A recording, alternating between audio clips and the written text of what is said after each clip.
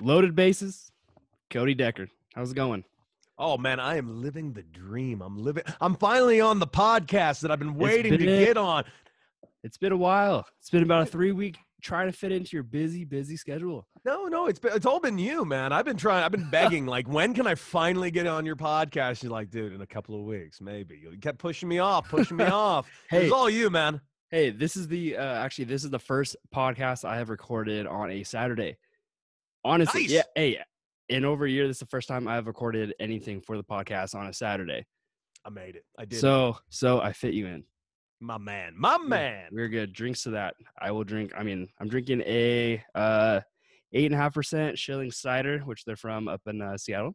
Very nice. And that's what I decided to crack open for this one. I am currently just drinking a glass of water. You need at the that. moment. The only reason I'm doing that right now is because I'm going to go to dinner in a little bit. And I am in El Paso, Texas, and let's just say that tequila can flow here. Hey, you need to stay hydrated. Water. Absolutely. But also tequila. All right. So what do you do? What is the many hats that you wear? Well, I mean, if you went through my whole career, I was a pro baseball player for 11 years. Before that, I played at UCLA, got to the big leagues with the Padres, my small cup of coffee, played most of my life in AAA. I was often compared to Crash Davis, and a lot of people, and it was funny, people would either say it like lovingly, and then others would use it like as like an insult. They're like, oh, we're gonna get him, whatever, Crash Davis. And I'm like, oh, you mean the most wise and nuanced and talented ball player ever put to film? Yep. You're comparing me to that guy? Okay, I'll take it any day. I would gladly be compared to a fictional character starring in a movie. I would absolutely love that.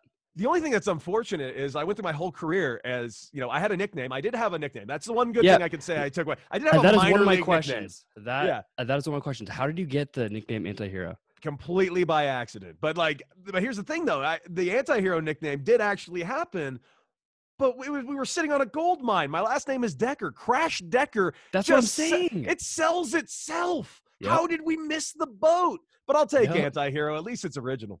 Hey, it fits you. So you go. It works, man.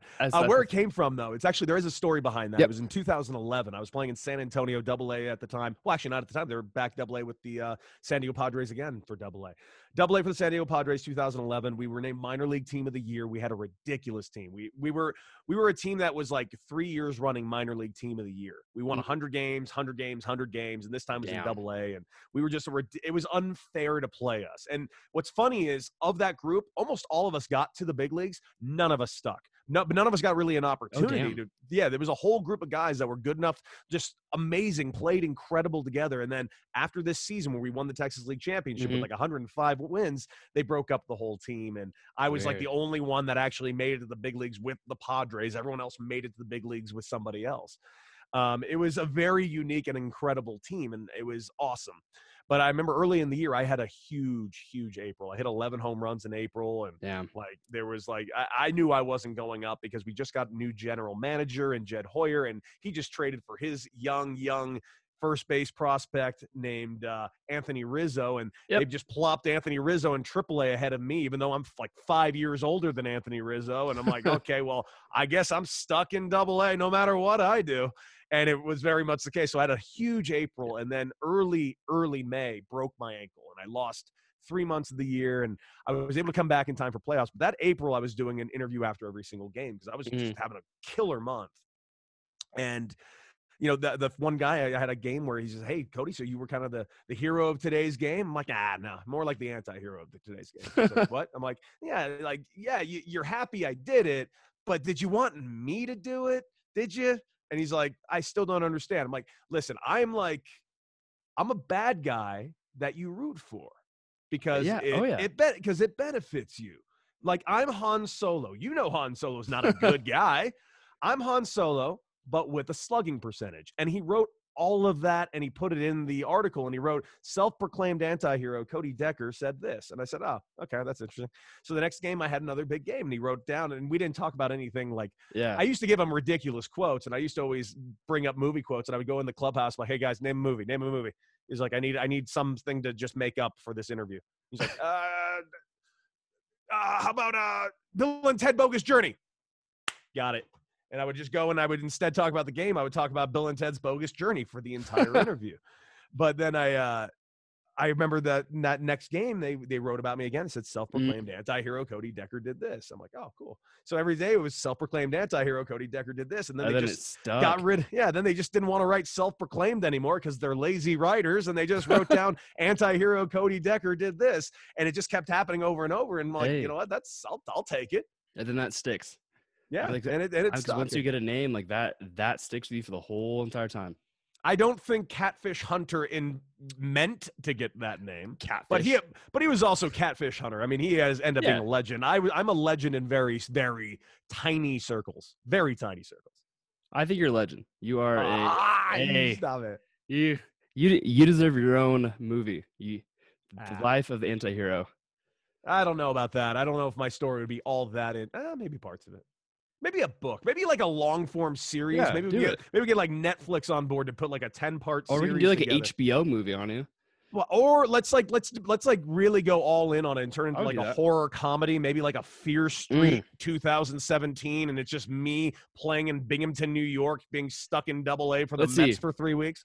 That could be like a American Horror Story in the minor leagues. Yeah, like that would be American Horror Story 2A. Yep. And then you do the whole entire thing. And see, okay, so you were drafted in 2009. I was. Okay, so how was that? I mean, like, so how did you find out that you were drafted by the Padres?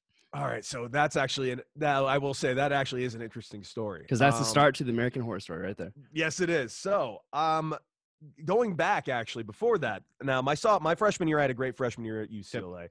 I only had like 63 at bats, but I had 5 homers, hit 300, and I was really kind of making a name for myself. And then the next year, I had a monster year. I had 14 home runs. Like I think Brett Wallace had more homers than me because Brett Wallace was the single greatest NCAA baseball player who may have ever lived. He was unbelievable. And he also made it to the big leagues. Also a great teammate. I played with him with the Padre organization. Really good guy. Uh-huh. I remember that sophomore year was huge. And I remember after the year at the meeting with my head coach, we're talking about it. My head coach is like, yeah, you have another year like that. It's been relayed to me. You'll be top 4 rounds next year. So come back ready to go.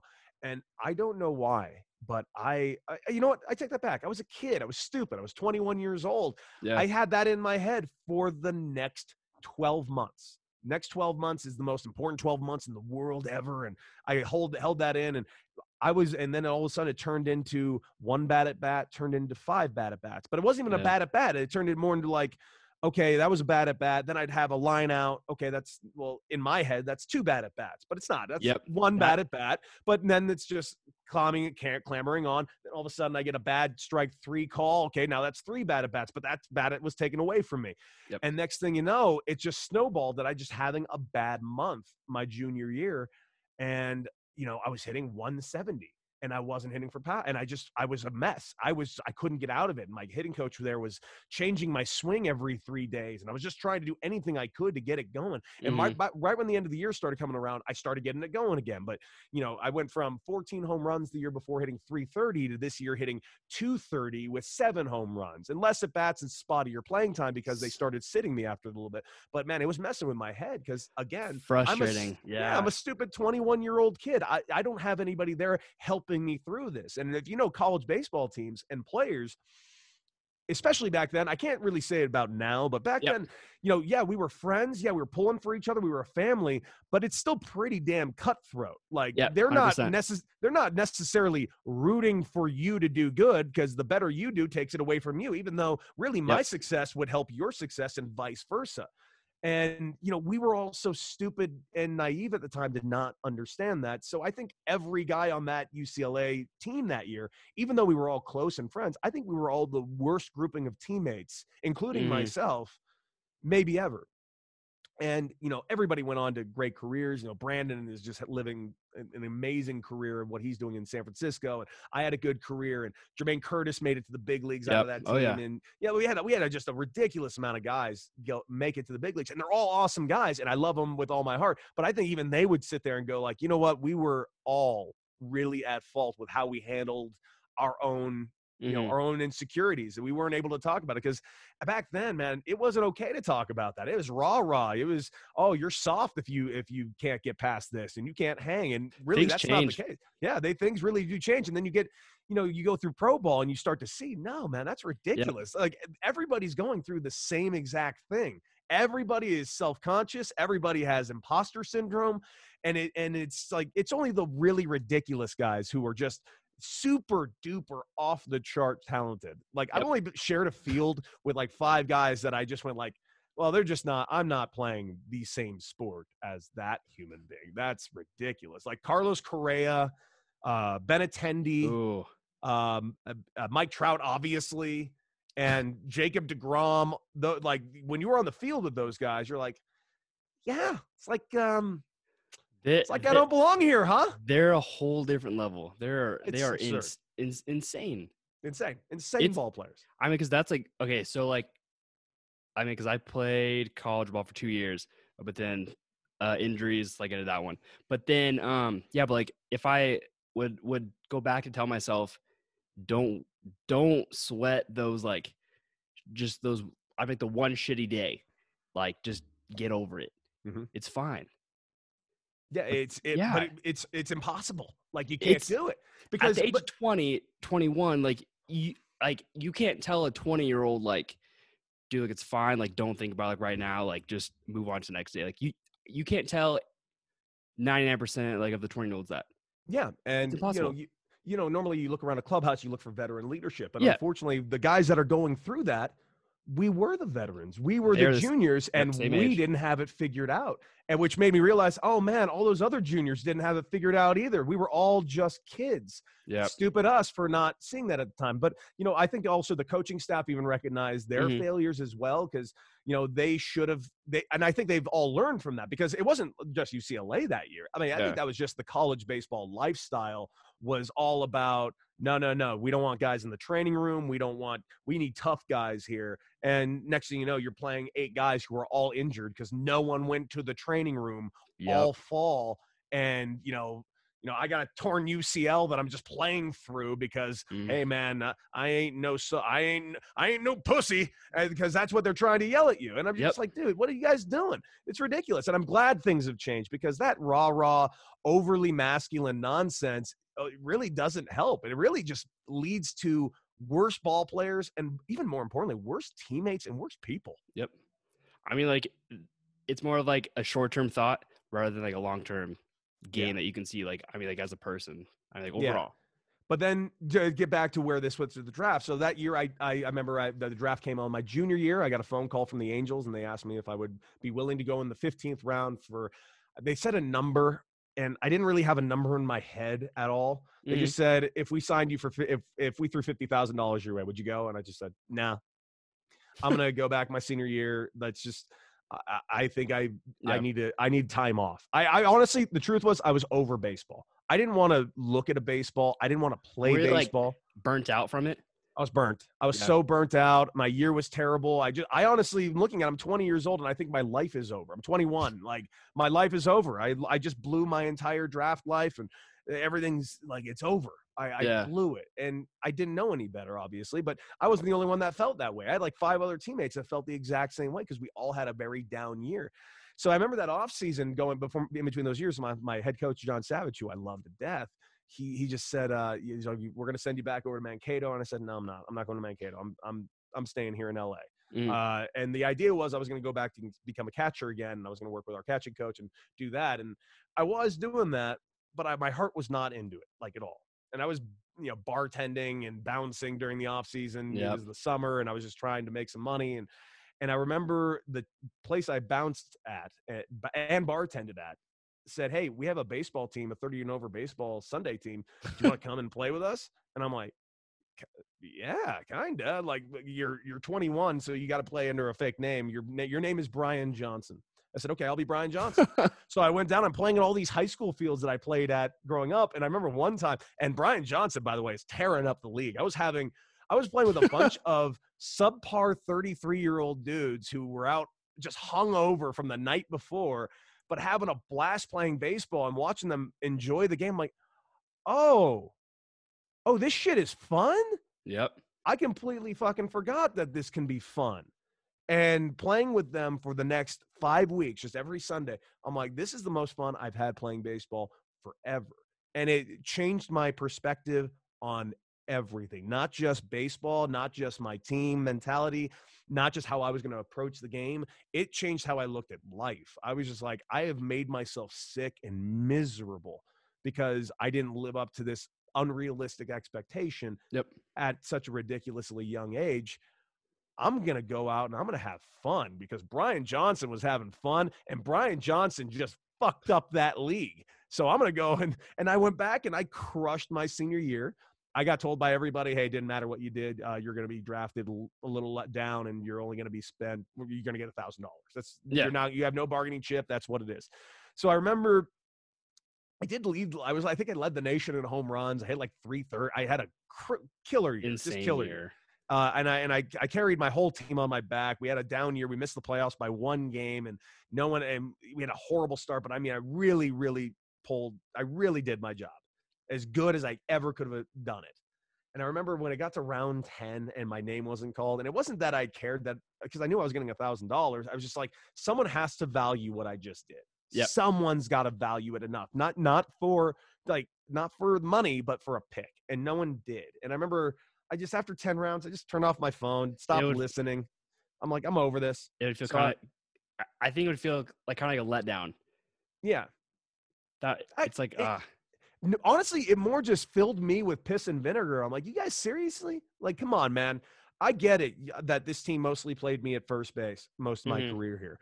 And everything I read about me is that I'm a metal bat hitter and I can't play at the professional level with a wood bat. And I'm like, are you guys high? I've hit with wood bats my entire life. It's all I hit with. You guys are seriously writing down that I can't hit with a wooden bat.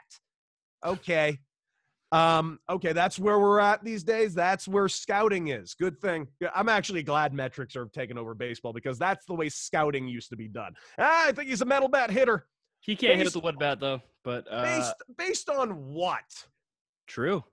Anything? Intuition? The dumbest people I've ever met played professional and worked in professional baseball. So using their intuition. Using their intuition is not always the greatest thing. I'll take the numbers that actually tell you the story. Yeah. But I remember after 10 rounds, I went down. I was at UCLA. I was at the dungeon, the weight room down there at Acosta Center, and I was mid-set of squats, and I got a phone call, and it's like, hey, just drafted you from the San Diego Padres. And I was, at the time, mid-set and a little amped up and still kind of pissed off. And I just said, cool, click. Went back and finished my workout. I was just like, I got a workout to do, man. I guess I'm going to go play somewhere in 5 days, whatever.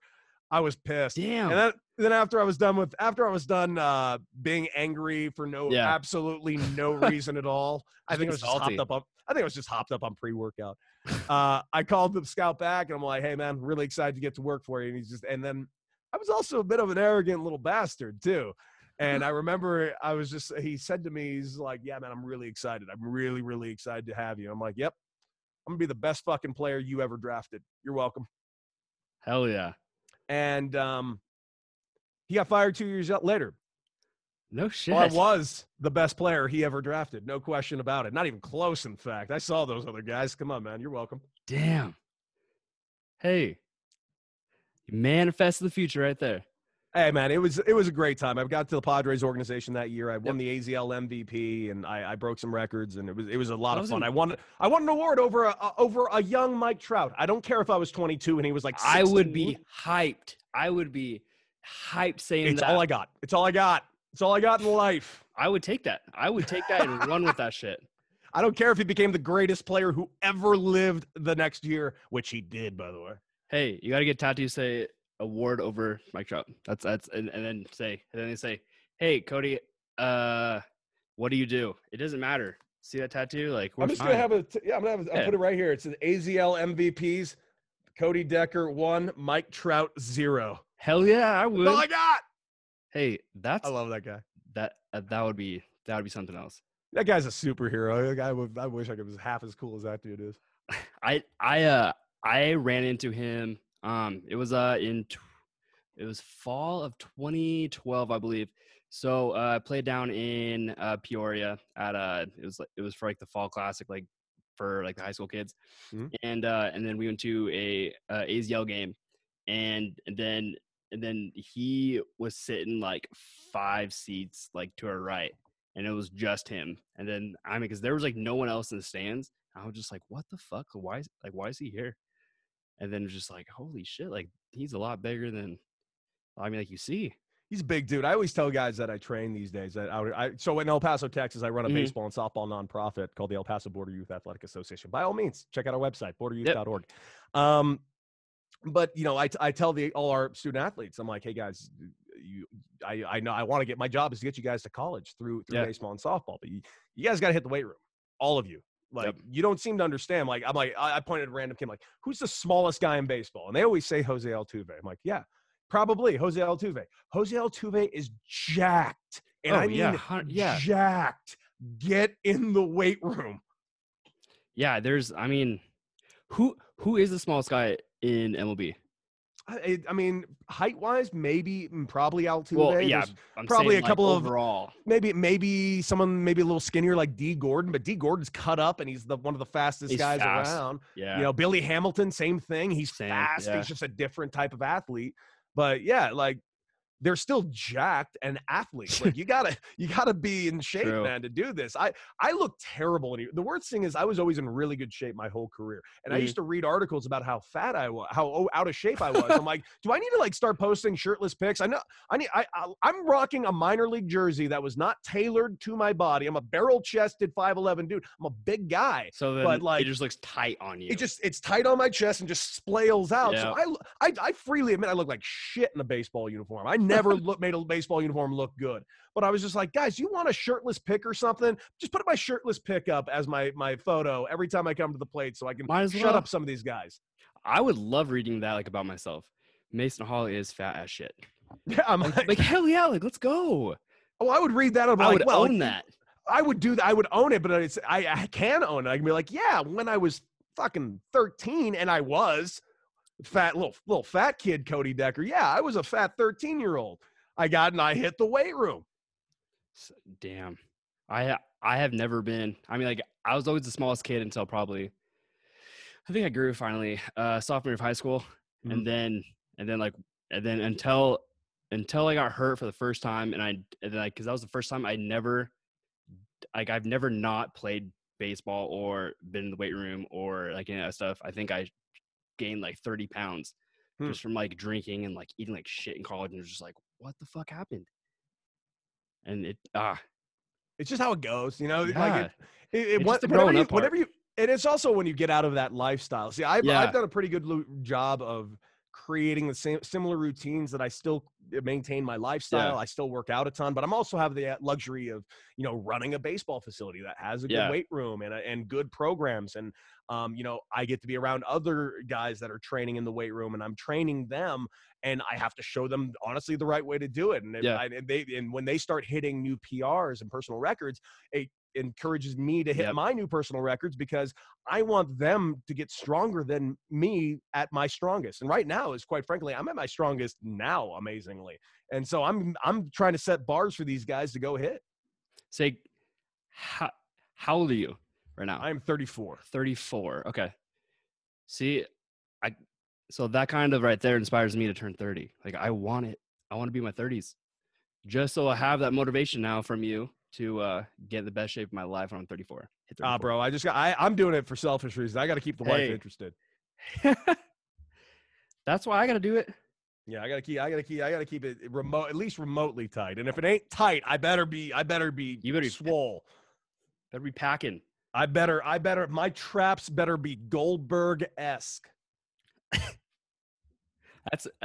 That would be, hey. Just mountains to my left and right ear. Just straight up. Just a full-on hill. Like one of those hills that you would see in an old Charlie Brown cartoon that would walk up the hill. Like, it's the curvature of the earth hill. That type of hill from my shoulders to my neck type of traps. I better be that swole if I'm going to not be quite as tight. I got to get your motivation right there. That is, I It's need, not, no, I it's needed not that. motivation. It's fear. It's fear. Okay, then I need all that fear put in me for all that. So okay, so when you were growing up, so you're born in Santa Monica. Yeah. How I guess did you always want to be in professional baseball? Yeah. Like, what was your When I was a little kid, it was all I wanted to do. I'm like, I'm going to be a baseball player. I remember as a little kid watching Dodger games. You know, I would watch Darryl Strawberry, and then when Mike Piazza and Eric Karros came to the came up in 1992, I think it was, and you know, won Rookie of the Year, and then Mike Piazza, and then Raul Mondesi, and then Todd Hollandsworth, and they were just like five, and Hideo Nomo, who I forgot about. It was 5 straight Rookies of the Year. It was like an awesome time to have. The Dodgers players were like superheroes to me. And it was like back then, like I don't really hear much about Rookies of the Year anymore. Back then, like Rookies of the Year was like, it was like the most important award back in the 90s. It was crazy. And the Dodgers had them all, but they didn't go to the playoffs ever with them, which is the only thing that sucked. But I mean, those Dodger players were just like superheroes to me. And I wanted to be that. That's all I wanted to do. Who was your favorite ball player of all time? That's a tough question. It goes in different spurts. You know, if I want to go with like my youth Dodger love, youth Dodger love, I would go with probably Eric Karros or Shawn Green. Those two were just unbelievable, and I got the luxury to play with Shawn Green, which is so cool. But Shawn Green was probably when he was a Dodger, he was my favorite player at that time. Before that, you know, there was Eddie Murray. Like Eddie Murray was just every time he walked the plate, it was you're watching a literal living human baseball god in Eddie Murray. Tony Gwynn was another one too. Like I was a diehard Dodger fan, and I got so excited to see Tony Gwynn come to the plate and beat the Dodgers. I had the pleasure of I met him back in it was like December of 2012 still. And so then I went down to San Diego, and that was when he was coaching for San Diego State. Yep. Yeah, then he came down to it was like a camp I went to for University of San Diego, and he was there, and I mean like I just saw him and I was like, hey, like I'm gonna go like introduce myself. Nice. And it was just like I was so thankful for the opportunity.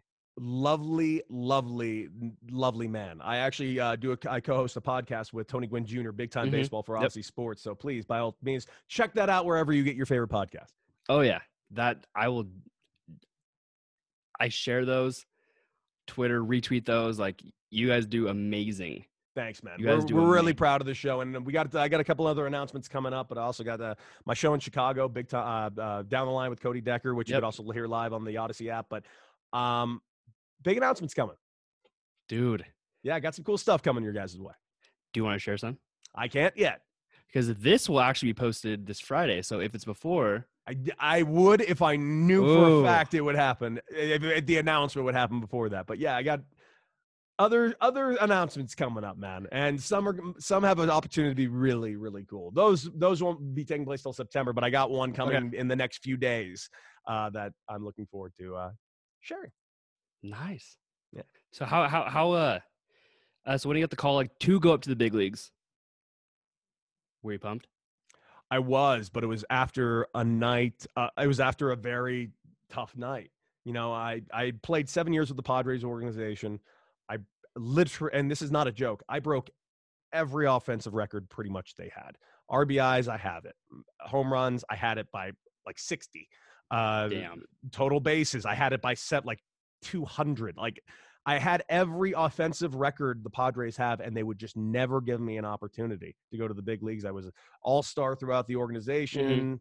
It was tough. And I remember after that last playoff game with the Chihuahuas here in El Paso, I sat in my locker, and my manager never came and grabbed me. I just packed up my locker and went to the bar, the Hoppy Monk, had a drink, a farewell drink, and I'm sitting there and I'm thinking, I'm like, I'm gonna hang them up.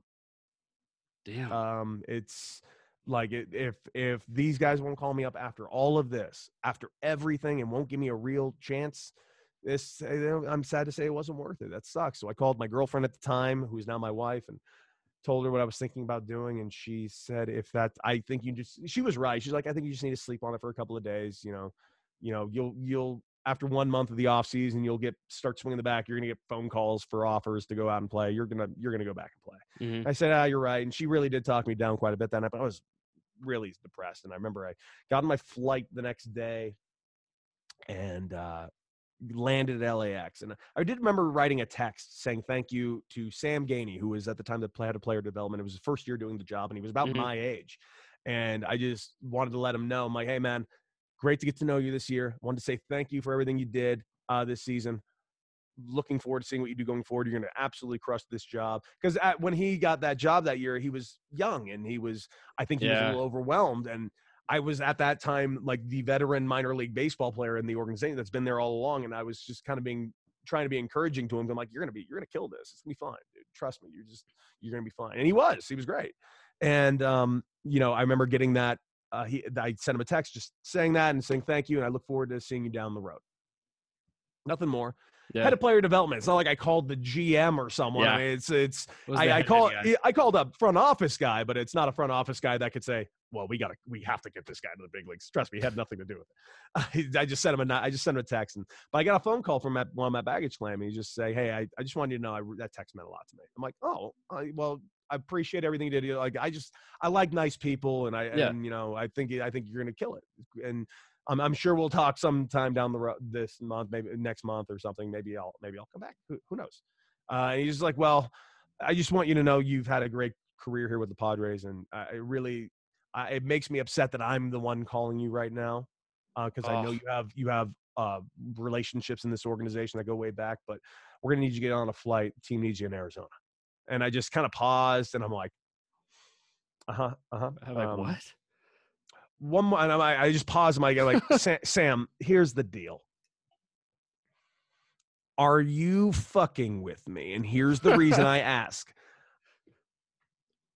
I was a prankster. I made a lot of pranks. I put out a lot of pranks on YouTube that went viral. I was very well known for doing pranks. I've seen a few of them. Yeah, I was well known for being that guy.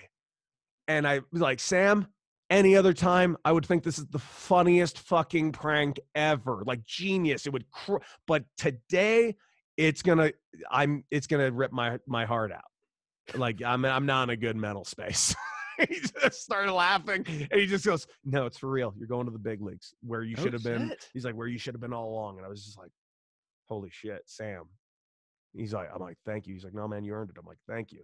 And then I just sat there, and I got a text message from my mentor, Reggie Smith. Mm-hmm. I literally just got a phone with Sam Gainey. I'm like, what the hell's happening? What's else? I see colors where there weren't before. What's happening? And all of a sudden, ping, and I look down. Congratulations, man. I've been waiting for this announcement for a long time. And I'm just like, how the fuck do you know this? I was just told 30 seconds ago. Everyone knows before you do. And he just responded back. He just says, don't fucking worry about it. I'm like, God damn it. Reggie, he does it again. Always out fleecing me. And then my wife picked me up, and she was sad when she got there, and I just told her, when she got out of the car, I'm like, I'm going to the big leagues. And she just started crying and just jumped in my arms. And it was like a ending of a romantic movie, which I wish the movie ended right there, because I went to the big leagues and they didn't play me at all. I didn't do anything. Couple of pinch hit appearances, got one start. That start was at Dodger Stadium. And as a kid that grew up in LA, I got to tell you that hyped, dude, I got to tell you, you made it. You went on Dodger Field and played. As much as I want to sit here and I have plenty of things that I could say about how I play, my opportunity up there. Yeah, I would have liked to have gotten a better shot, but you know what? At the end of the day, I got to play in a big league game. I got to be one of the 20,000 that ever stepped foot on a major league stadium, played a game, and I got to start a game at my home stadium that I grew up in. Watching, I went to Dodger games 4 nights a week, especially when I was in high school with all my buddies, all my teammates at Santa Monica High School. Like, it was awesome that my one start was at Dodger Stadium. I got to do it in front of my parents, my family, old coaches. You can't ask more than that. It was just awesome.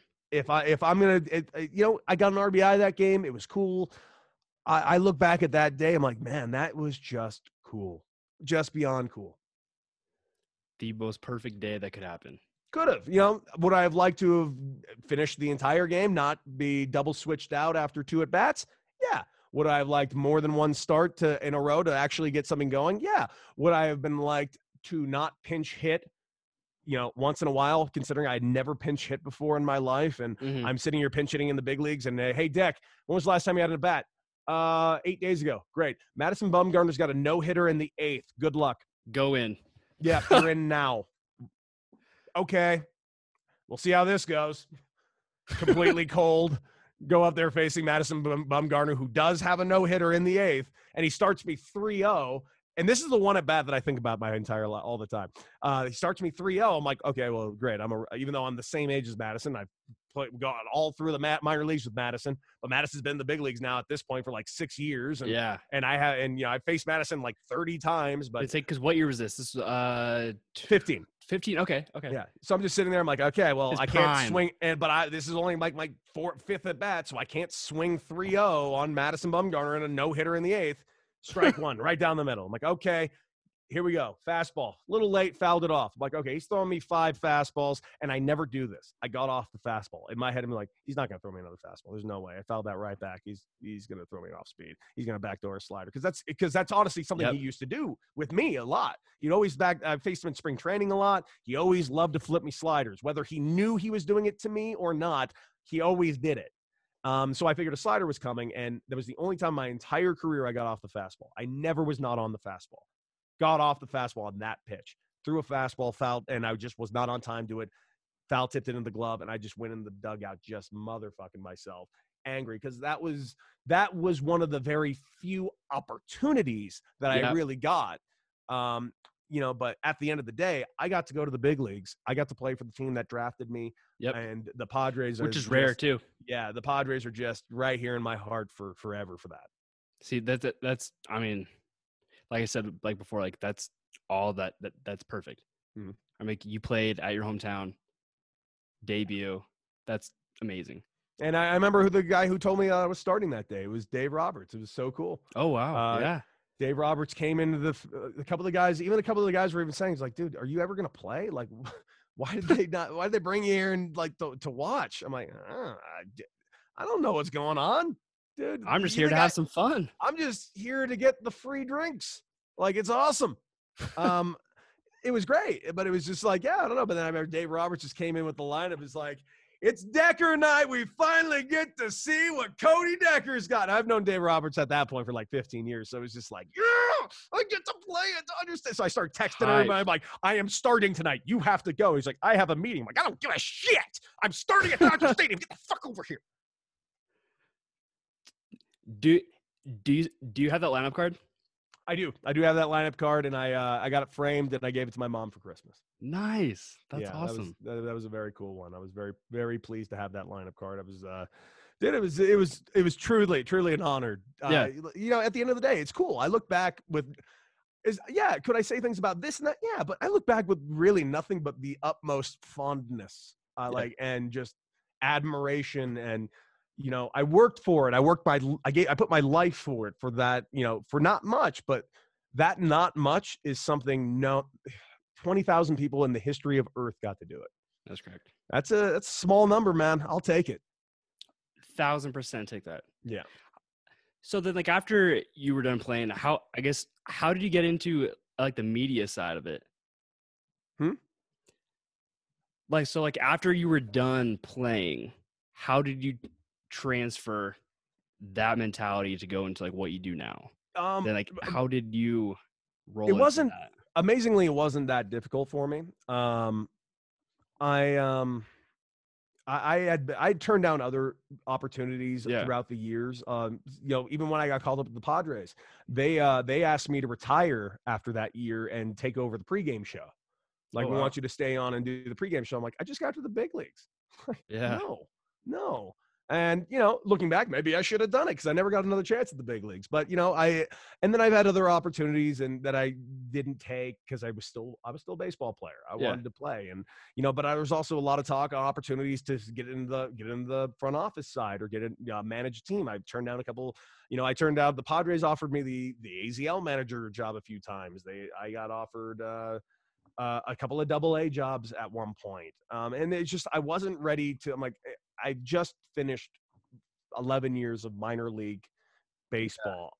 And I don't, and my ultimate dream job was never to be a Major League Baseball player. My ultimate dream job was to be a Major League manager. That was always my dream. Even as a little kid, I'm like, I'm going to be a baseball player. I'm going to be the best baseball player ever. But after that, I want to be the guy in charge making that lineup. I looked at big league managers like Bobby Cox. I'm like, that, the amount of respect that man commands and what he does is cool, and the nuances. And once I got into pro ball, especially, and after what I learned from my failures in college on how, more or less, how to conduct myself and how to conduct, how the best way to get this done and be there for other guys the way I should have been there for those guys then. And so they could be there for me and really create a better and more positive atmosphere and make sure everybody's having fun. Yeah. Just having a good time.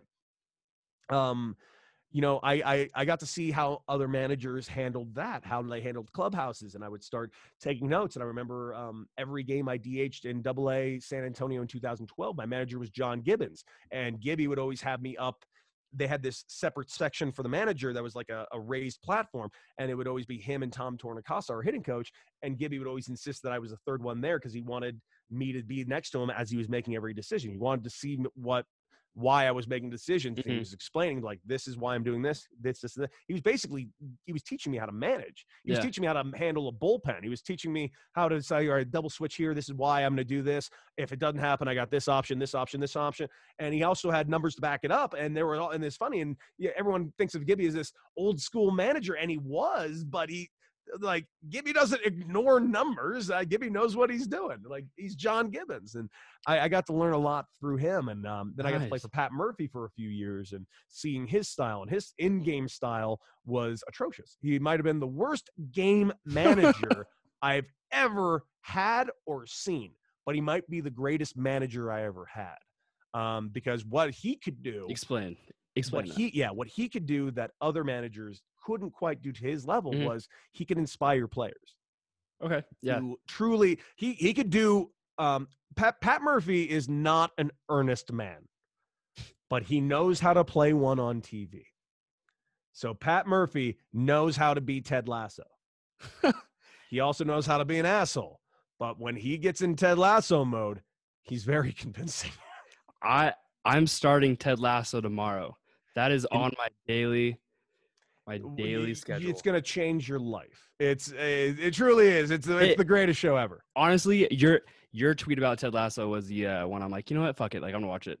Yeah, you're gonna want to watch it. Trust me. It's gonna change your life. That show. It's amazing.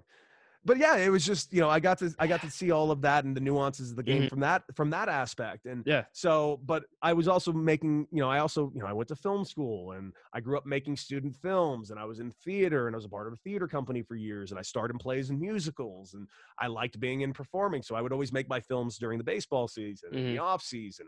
I would peel back the curtain. I wanted people to kind of engage, and I wanted people to have access to what I was doing. I wanted them to, like, if you guys are wondering like how hard this is, like, this is what I'm doing. Like, here, we'll do a live Periscope from the batting cage. What I'm doing here, we're gonna go to the weight room. We're gonna do that. Like, all those things. I wanted people to see it.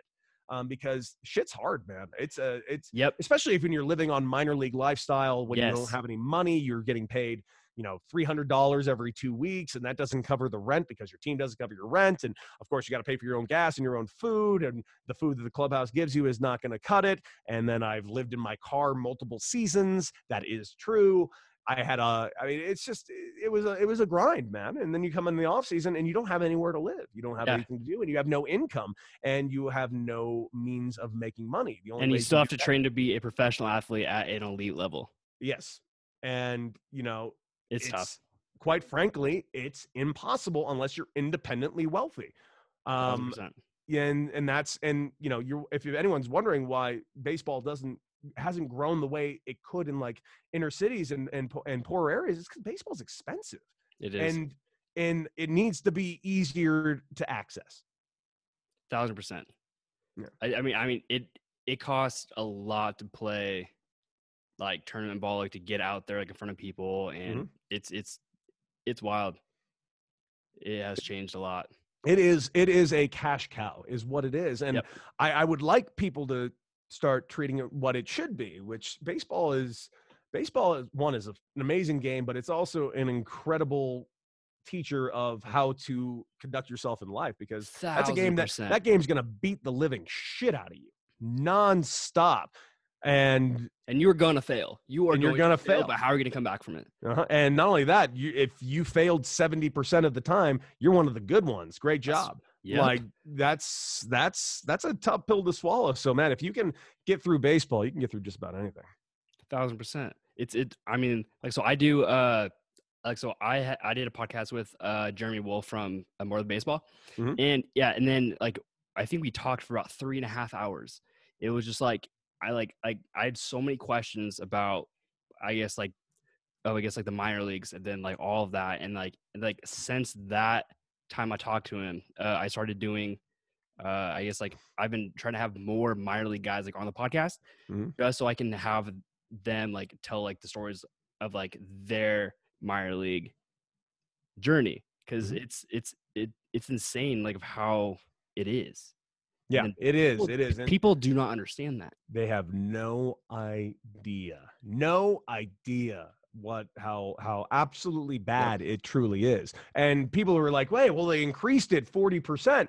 You have no idea how bad that actually is. Yeah. That is nothing. You guys don't seem to understand. 40% more of next to nothing is still pretty much next to nothing. Yeah.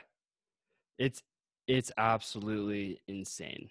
So, yeah, because we had so we did have the Yakima Bears here. So they were a short season single A for the Diamondbacks for a while.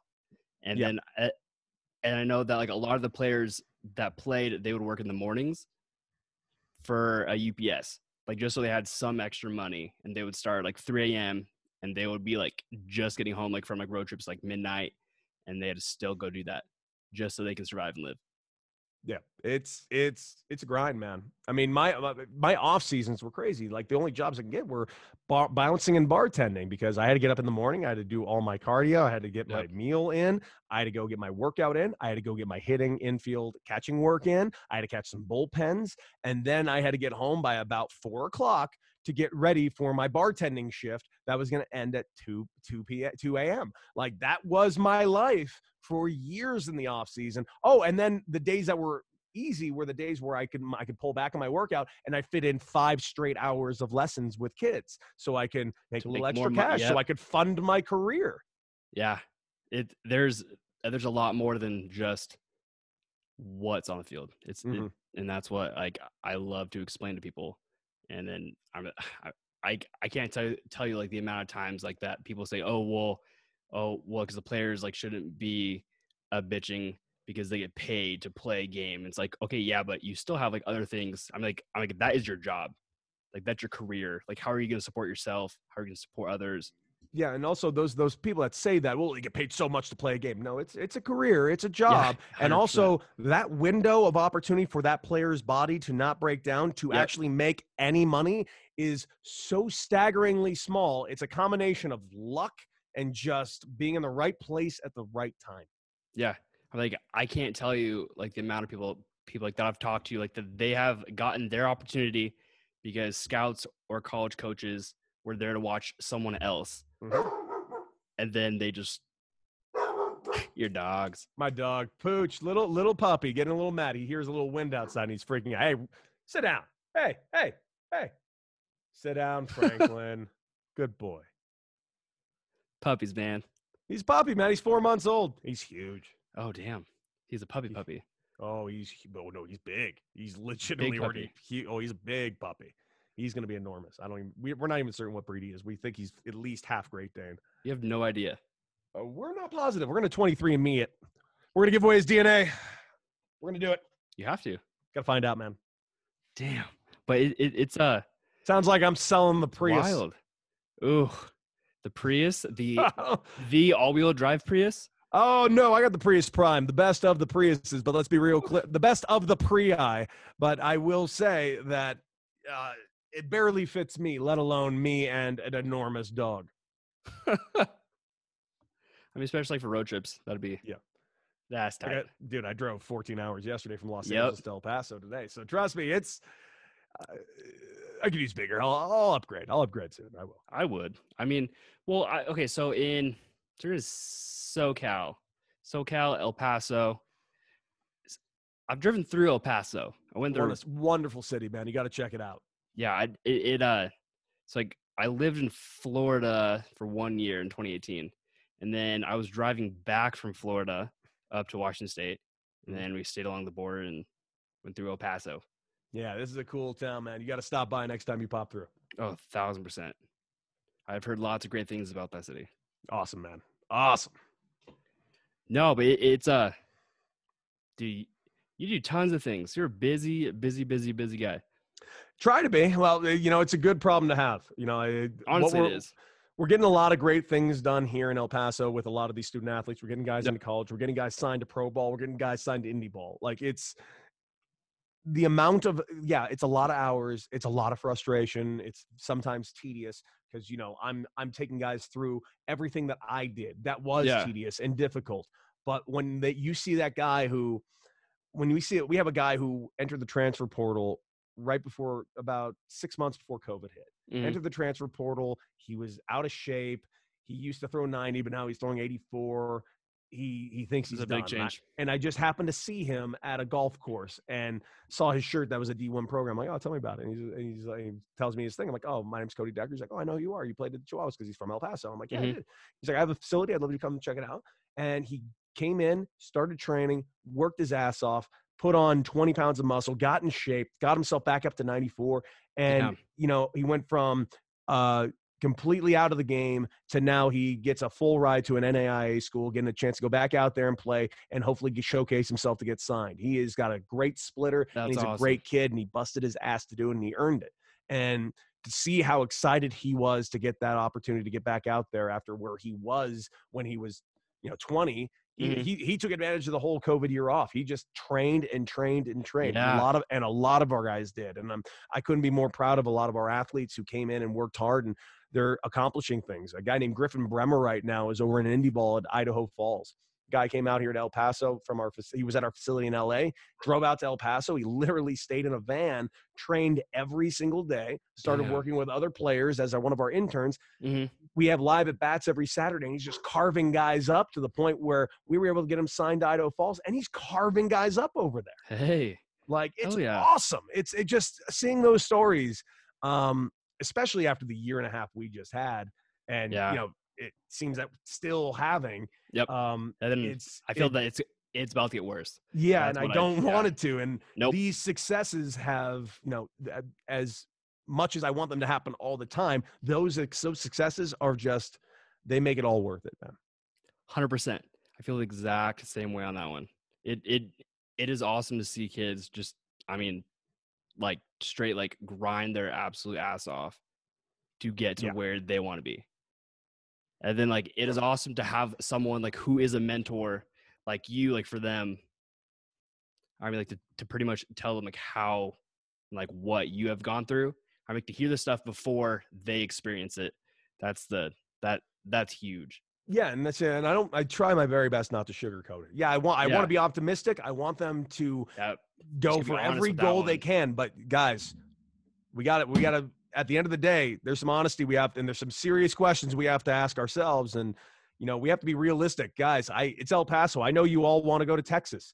Yeah. None of you are going to Texas, and it's time to get over it now, because there is a school and a place for you, and we're going to find it. And and you go there and you put up numbers, who knows where you stop, because every guy that goes to Texas does not move on to play in the big leagues. Because everyone wants to go to the D1 school. Mm-hmm. Everyone wants to go D1 school, but not everyone's going to play. Yep. I am glad that I went to a JUCO where I could play. Yeah. I went to UCLA and I was in a position that I might not have played. I played out of my mind. That's why I played. Yeah. The opportunities I got, I took advantage of them. And, I think when they got me, They knew that I was a big power guy. I led the state of California in home runs a couple of times, but I think at the end of the day, they were more into their high blue chip guys like the Brandon Crawfords. Oh, look at him. He's a shortstop. He can look at that athlete. He's 6'3", he does everything. He's the prototypical guy. Well, you're 5'11", 220 and pretty big and strong and hit a lot of homers, but you're not 6'3" and in shortstop shape. Yeah. You're a big bruiser that's going to come in and do some damage. I'm like, yeah, but I can do a lot more than just some damage. And I did. And I had to show them that I could. And I had to prove a lot of people wrong in doing that. Well, it sounds like that you've proved a lot of people wrong with your whole career. Even like what you do now. I mean, you're doing radio shows. You're on podcasts. Like, you're kicking ass. And it is awesome to hear everything. Hold that again. I think it froze. I hear you again. Oh yeah, it froze. I can't hear you. No? Oh, yep. I can hear you, but I'm right here. 1, 2, 3, 1, 2, 3. Yep, we're good. Awesome. Yeah, so you're doing all the podcast radio shows, and I was bringing that out. I'm doing a lot, but it's fun, and I will say it's time. I'm really excited where the future's going to take. Hey, well, I am all excited, and I'm excited to see like where you go from here, and it's awesome. I mean, yeah. So let's wrap it up a little bit. So I'm gonna ask you a question, and I want to hear your response for this one. Okay, so let's say that there's a kid that's in college baseball, and he had a bad year. And he doesn't think he's gonna get drafted. Mm-hmm. But he has been in talks with pro scouts. What do you say to him?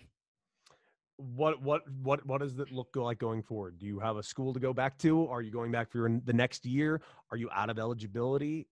What does the opportunity look like? How much do you value your education? How much do you value your playing career? Do you think your playing career would be affected negatively if you went for more education? Keep in mind, baseball is going to end. That degree will continue to live on for the rest of your life. So I'm a big believer in continuing school. If you're going to be a guy that had that's the situation I live. Exactly. That's the one where I'm talking to teams I could sign, and I chose to stay back because I had more value on another year of education than I did for $50,000. $50,000 is not going to be life-changing money to me.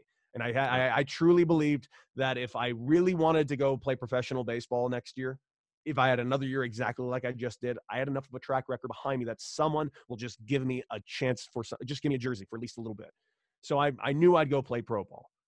I just didn't think that $50,000 was the way to do it, because $50,000 is not going to keep your job. No. So nope. If you're going to give me $50,000, that's not an investment in me. You might as well give me no money. And I went back to school, and it was the best decision I ever made in my life. Hey, and you took that advantage and absolutely kicked ass with it. Thanks, man. I had some fun. Well, I had fun talking today. I had fun talking to you too, man. Thanks for having me. Yeah, dude, for sure. Well, have a great night, and I hope you get some rest. You too, brother. I probably will get some sleep at some point. I look forward to it. Hey, for sure. Hey, well, I appreciate it. Good. I think it's good. There Perfect, man. Yeah, hey. I appreciate it. No, thanks for having me. It was a blast. Yeah, I'm gonna fit into my crazy schedule. I love it. I'm glad we were able to do it, man. I appreciate you. Hey, no problem. I'll talk to you soon, buddy. All right, sounds good.